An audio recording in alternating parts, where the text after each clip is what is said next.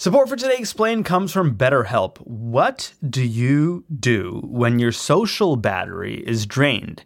Do you push through and silently resent your friends? I'm laughing because maybe. Or maybe just scream into a pillow all night. I don't do that. But if you do, that's fine. Not judging you.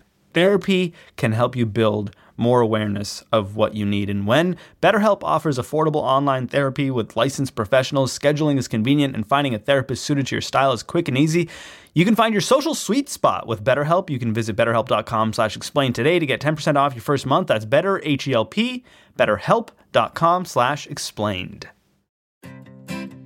Support for this show comes from Slack. You're a growing business and you can't afford to slow down. If anything, you could probably use a few more hours in the day. That's why the most successful growing businesses are working together in Slack. Slack is where work happens, with all your people, data, and information in one AI-powered place. Start a call instantly in huddles and ditch cumbersome calendar invites. Or build an automation with Workflow Builder to take routine tasks off your plate. No coding required. Grow your business in Slack. Visit slack.com to get started.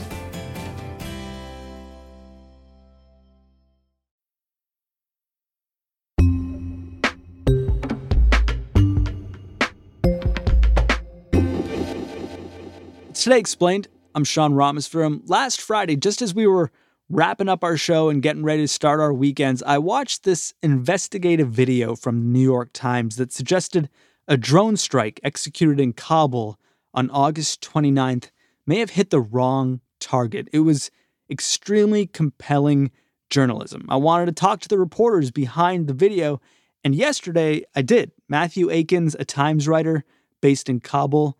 We were about to publish our episode with Matthew today when General Kenneth F. McKenzie confirmed that this attack was indeed a tragic and fatal mistake. Having thoroughly reviewed the findings of the investigation and the supporting analysis by interagency partners, I am now convinced that as many as 10 civilians, including up to 7 children, were tragically killed in that strike. Moreover, we now assess that it is unlikely that the vehicle and those who died were associated with ISIS-K or were a direct threat to U.S. forces. On the show today, our conversation with Matthew that we had before the military admitted their mistake. What the hell happened on August 29th? Part 1. The strike. So I actually heard the explosion from the strike on the evening of August 29th. And the first report was that it was a rocket. Someone had launched a rocket at the airport probably, and it missed its target and landed on a house. We could see video on social media of a house burning in a crowded residential neighborhood. But later on, it came out that had actually been a drone strike by the United States.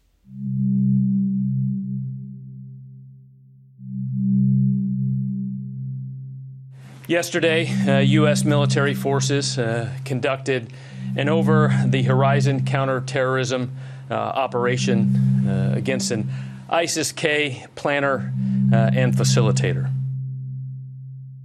So the next morning, woke up quite early and jumped on my motorcycle. I was driving, and photographer with the Times, Jim Hoylebrook, was on the back. That's how we like to get around here because of traffic, and it's more low profile. So we rode out to the area where the strike had taken place, and we asked some local residents who pointed us in the direction of the house. And as we got there in these narrow little streets, alleyways basically, we saw a crowd of residents had gathered, neighbors, at the gate of the house.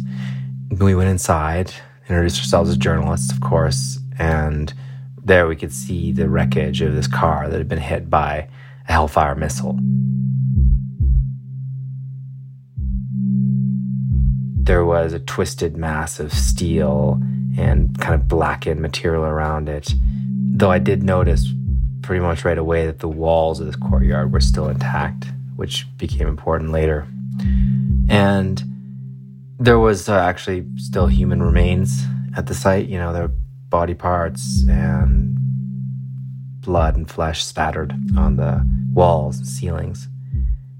And so as we were taking this in, we started talking to the family members, asking who the witnesses were, and they were very upset because they told us that 10 members of their family had been killed, including 7 children.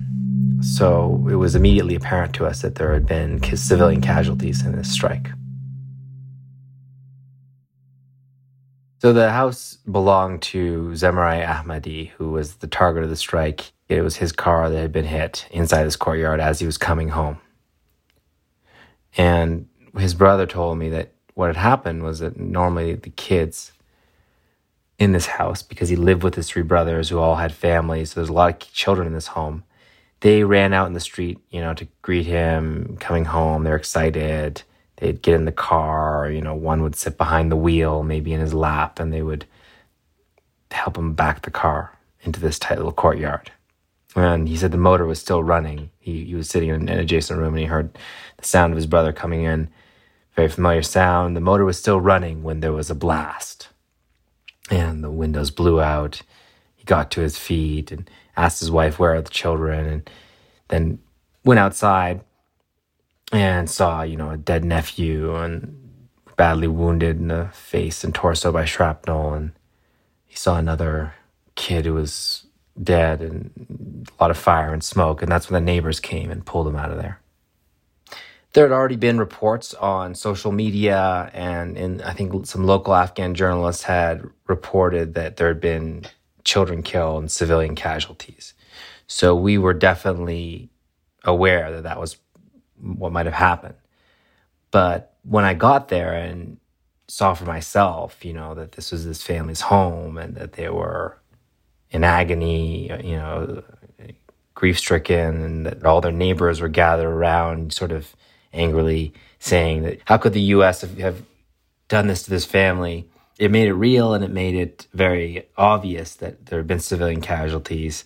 So what we now know is that the 10 people who died in the strike were Zemarai Ahmadi, who was 43 years old, and then 3 of his children, Zamir, who's 20, Faisal, 16, Farzad, 10 years old, Mr. Ahmadi's cousin, Nasser, who's 30, 3 of his brother's children, Arween, 7, Benjamin, 6, and Hayat, who's 2 years old, and 2 3-year-old girls, Malika and Sumaya.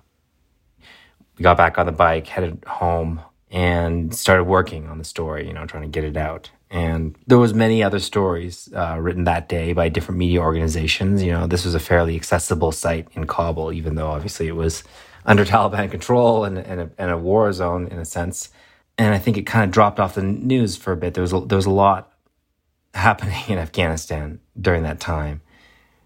But we definitely felt like this needed to follow up. So I told the family that I would keep investigating.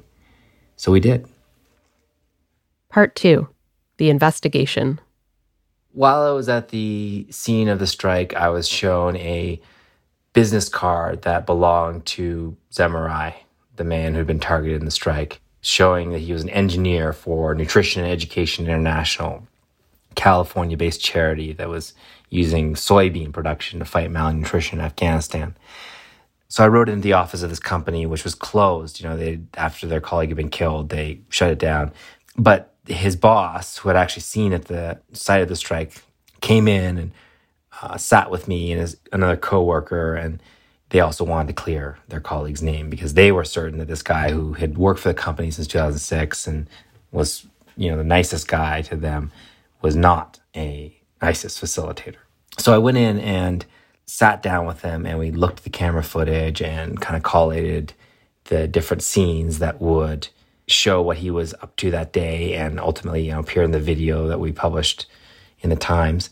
And, we started seeing him show up in the morning with his colleagues, get out. You could see him go into the office, wave to the cleaner, then, come out again. And he went for a drive with some other colleagues on a pre-planned visit to basically arrange to deliver some food to refugees who had camped out in a park.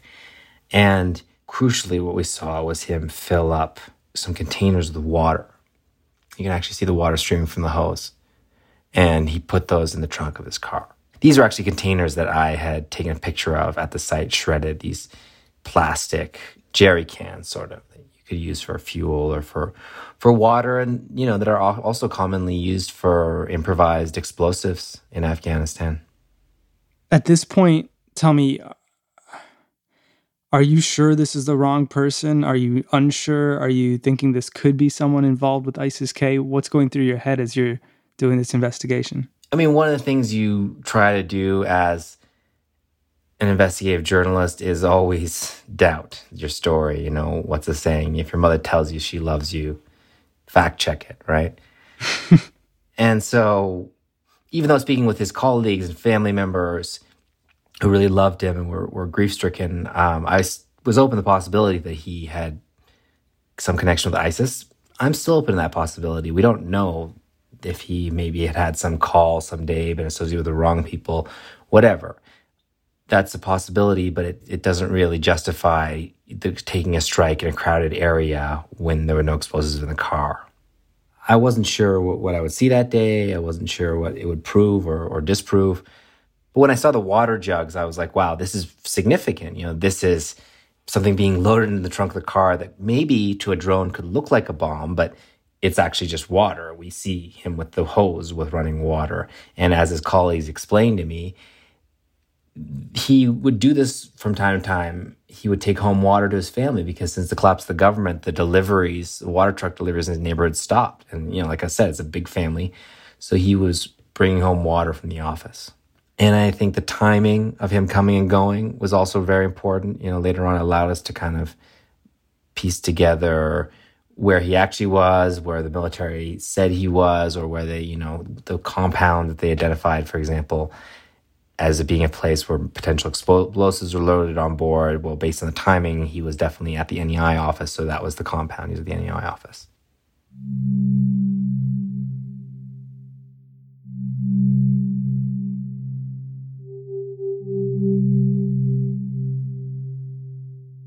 We put together a timeline of his day by interviewing everybody who was in the car with him that day that we know of.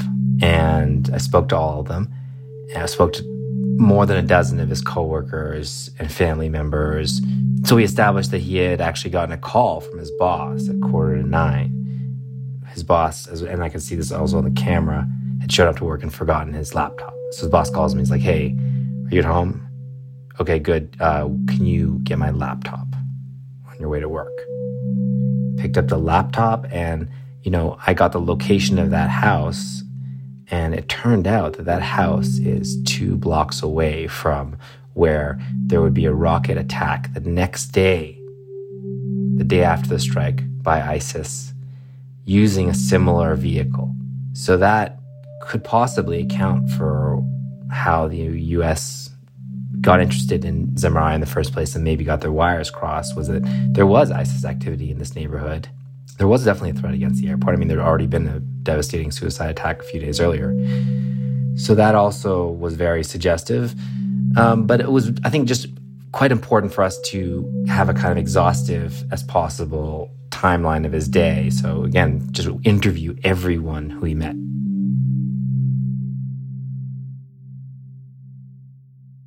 Part 3. What the hell happened here? I went back, 4 days later, and after the strike, and I took more photos and videos of the scene. Well, there was also some fragments that they had found of the Hellfire missile. So we passed all this up to the visual investigations team. They were meanwhile hard at work. They spoke to a bunch of experts in airstrikes and munitions. One was a former British Army officer, again, who were all unanimous in saying there was no evidence of a second bigger blast. They pointed to the fact that the walls nearby were intact. There was intact vegetation in the courtyard. The car next to it hadn't been shifted. Single crater, a single dent in the gate indicating a single blast wave. So there was not a second bigger bomb based on this evidence. It's possible that what the drone saw, what the U.S. military saw, was just the fuel tank of that vehicle or the vehicle next to it going up in a fireball, because there was definitely evidence of a fire that had burned there and melted a bunch of plastic and stuff like that. So that was the perhaps most important conclusion of our investigation, which was that there was not evidence of a secondary larger explosion, and that contradicted what the military had repeatedly said. At the time, and I think this is still valid, we had very good intelligence that ISIS-K was preparing a specific type vehicle at a specific type location. We monitored that through various means, and all of the engagement criteria were being met. We went through the same level of rigor that we've done for years. So the military basically doubled down in the days that followed. Because there were secondary explosions, there's a reasonable conclusion to be made that there was explosives in that vehicle. The third thing is we know from a variety of other means that at least one of those people that were killed was a ISIS facilitator. So were there others killed? Yes, there are others killed. Who they are, we don't know. We'll try to sort through all that.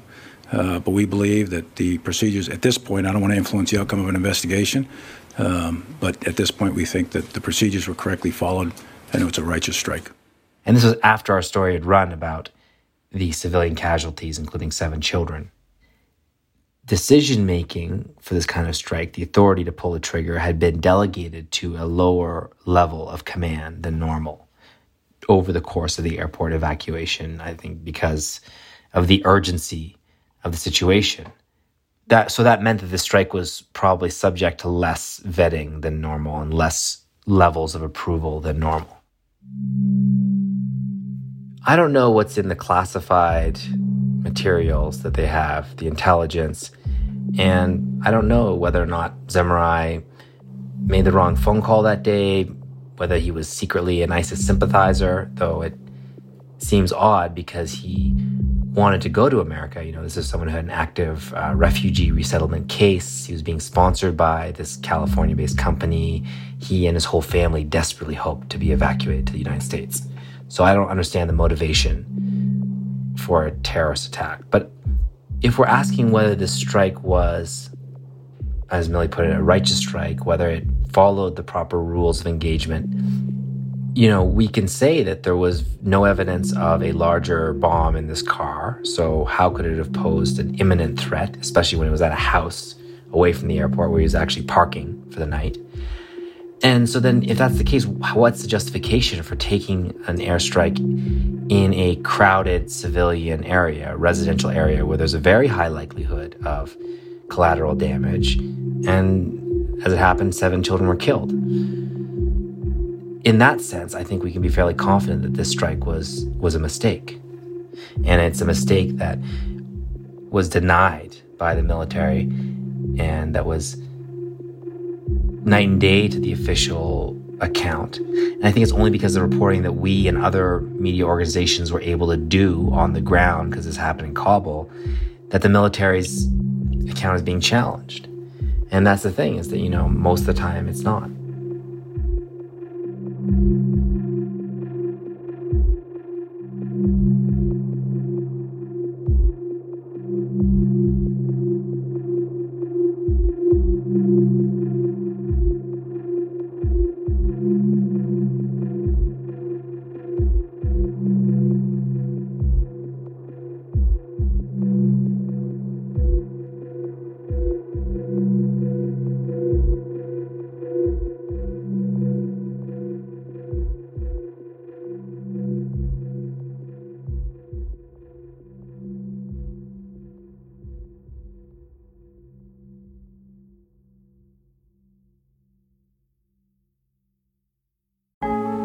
Support for the show today comes from Quince. It's a time of year where the weather is changing. Maybe your wardrobe is too. It's time to put away the winter clothes and pull out the summer clothes. But maybe you pull out your summer clothes and you're like, wait, I hate all these clothes. Well, Quince wants to offer you a chance to hit F5. You know what I'm saying? A little refresh. Is that still what F5 does? Back in my day, that's what F5 does. Claire White, my colleague here at Vox, has tried Quince. I would say the clothes feel super timeless. A lot of their silhouettes are classic and stay in style for a really long time. I would categorize Quince as a very timeless, approachable brand. You can hit F5 and upgrade your wardrobe this spring by going to quince.com/explain for free shipping on your order and 365-day returns. That's QUINCE.com/explained to get free shipping and 365-day returns. Quince.com/explained. Support for Today Explained comes from Ramp. This ad goes out to all the finance professionals looking for love. I'm just kidding. Looking for a better way to simplify business finance across expenses, vendor payments, and accounting. And to all the accountants tired of the same old finance software, Ramp may be the answer you've been looking for. Ramp is the corporate card and spend management software designed to help you save time and put money back in your pocket. So what does that mean? Well, according to Ramp, they give finance teams unprecedented control and insight into company spending, issue cards to every employee with limits and restrictions, automate expense reporting so you don't waste time. Ramp says its accounting software automatically collects receipts and categorizes your expenses in real time so that you don't have to. That could put an end to chasing down receipts and to your employees spending hours submitting expense reports. And now you can get $250 when you join Ramp. Just go to ramp.com/explained, ramp.com/explained, ramp.com/explained. Cards issued by Sutton Bank and Celtic Bank, members FDIC. Terms and conditions do apply.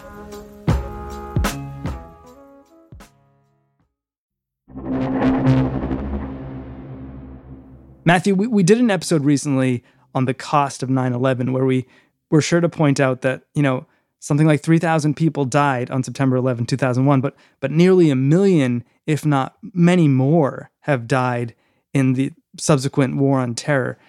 How often does stuff like what you described in the first half of the show happen in United States drone warfare? Well, I think it happens far more often than we know. And the reason I say that is because only a fraction of these incidents can really be investigated. They typically happen in areas that are remote and difficult, even dangerous to access. So in most cases, we just have the official version. And yet we have many incidents that have been documented of civilian casualties. So it would stand to reason that there are more. These strikes have been going on now for almost 2 decades.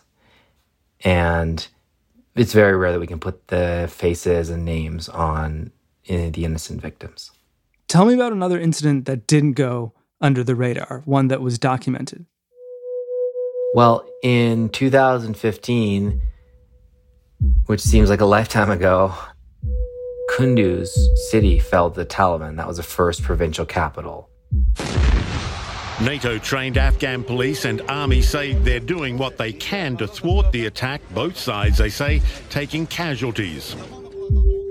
And the Afghan troops, backed by U.S. Special Forces, took it back fairly quickly. But in the course of this house-to-house fighting, the U.S. Special Forces on the ground called it an airstrike on a Doctors Without Borders hospital, an AC-130 gunship, which is a very powerful special operations aircraft, wiped out this hospital on October 3rd, about 2 a.m. Earlier today, the international medical aid group Doctors Without Borders accused U.S. forces of deliberately bombing that hospital in Kunduz city. The U.S. says... And at least 42 people were killed in the attack, many of them medical staff from Doctors Without Borders and patients. So it was a horrific incident. In this case, it was immediately apparent that a terrible mistake had been made. And the U.S. military promised it would investigate.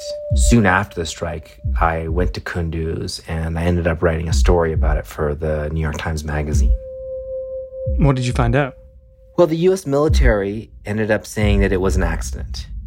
A hospital was mistakenly struck.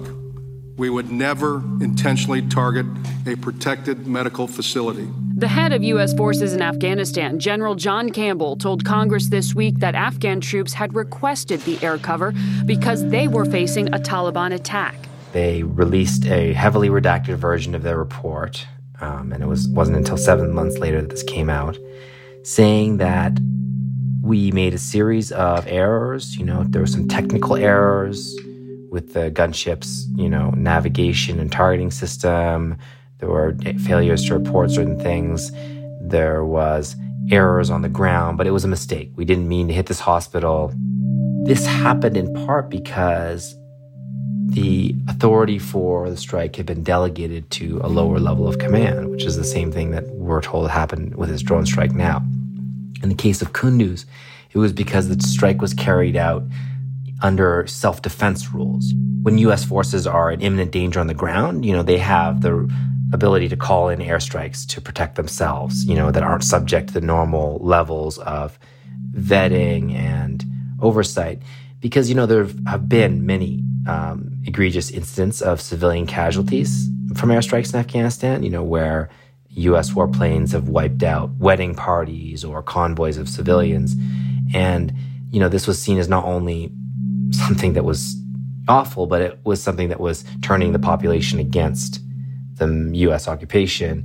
And so there were these rules for oversight that were implemented. But these were waived in the cases of urgent self-defense, and that's what happened in Kunduz. How much does the U.S. military just accept this level of civilian death when it's conducting these airstrikes? How much is it seen as, well, we're saving boots on the ground, so it's worth it? Well, the military would say that no other military takes the same amount of steps to prevent civilian casualties.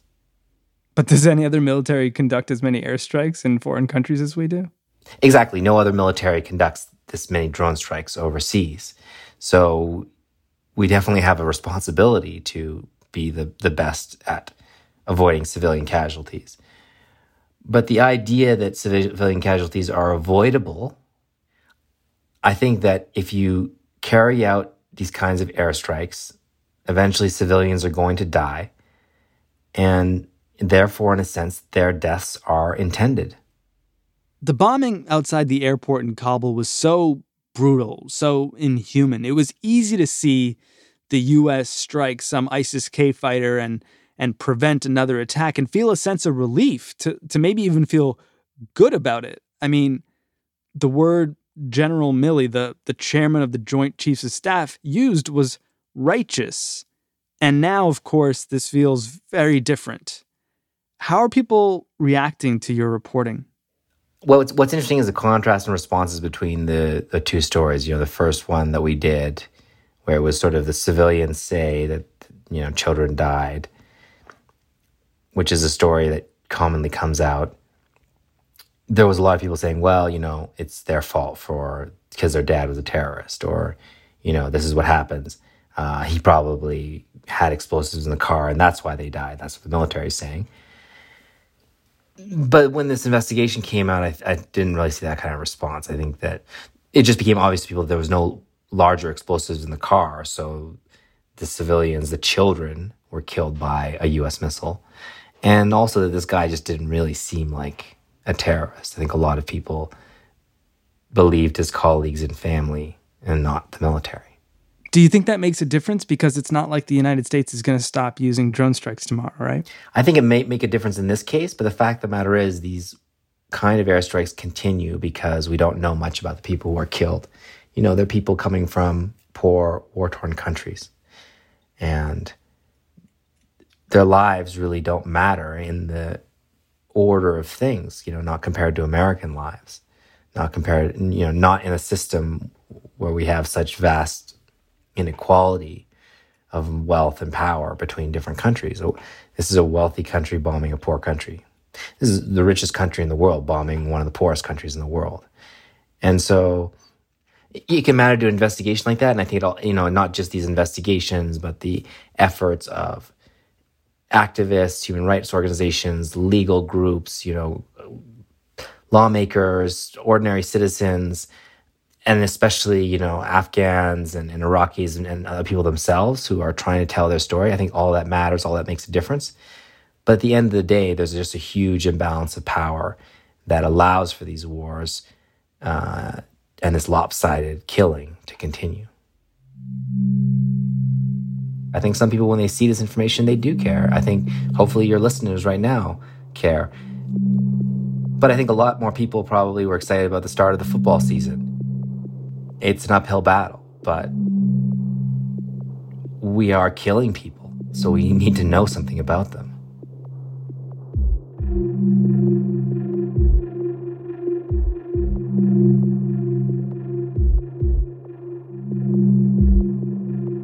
I offer my profound condolences to the family and friends of those who were killed. This strike was taken in the earnest belief that it would prevent an imminent threat to our forces and the evacuees at the airport. But it was a mistake, and I offer my sincere apology.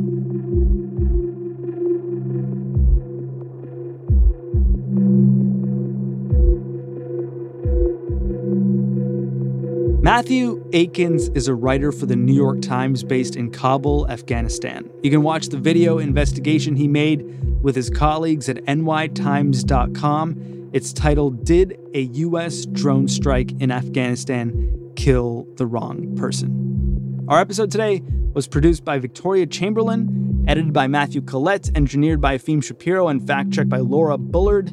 The rest of the Today Explained team includes Will Reed, Hadi Mawagdi, Miles Bryan, and Halima Shah.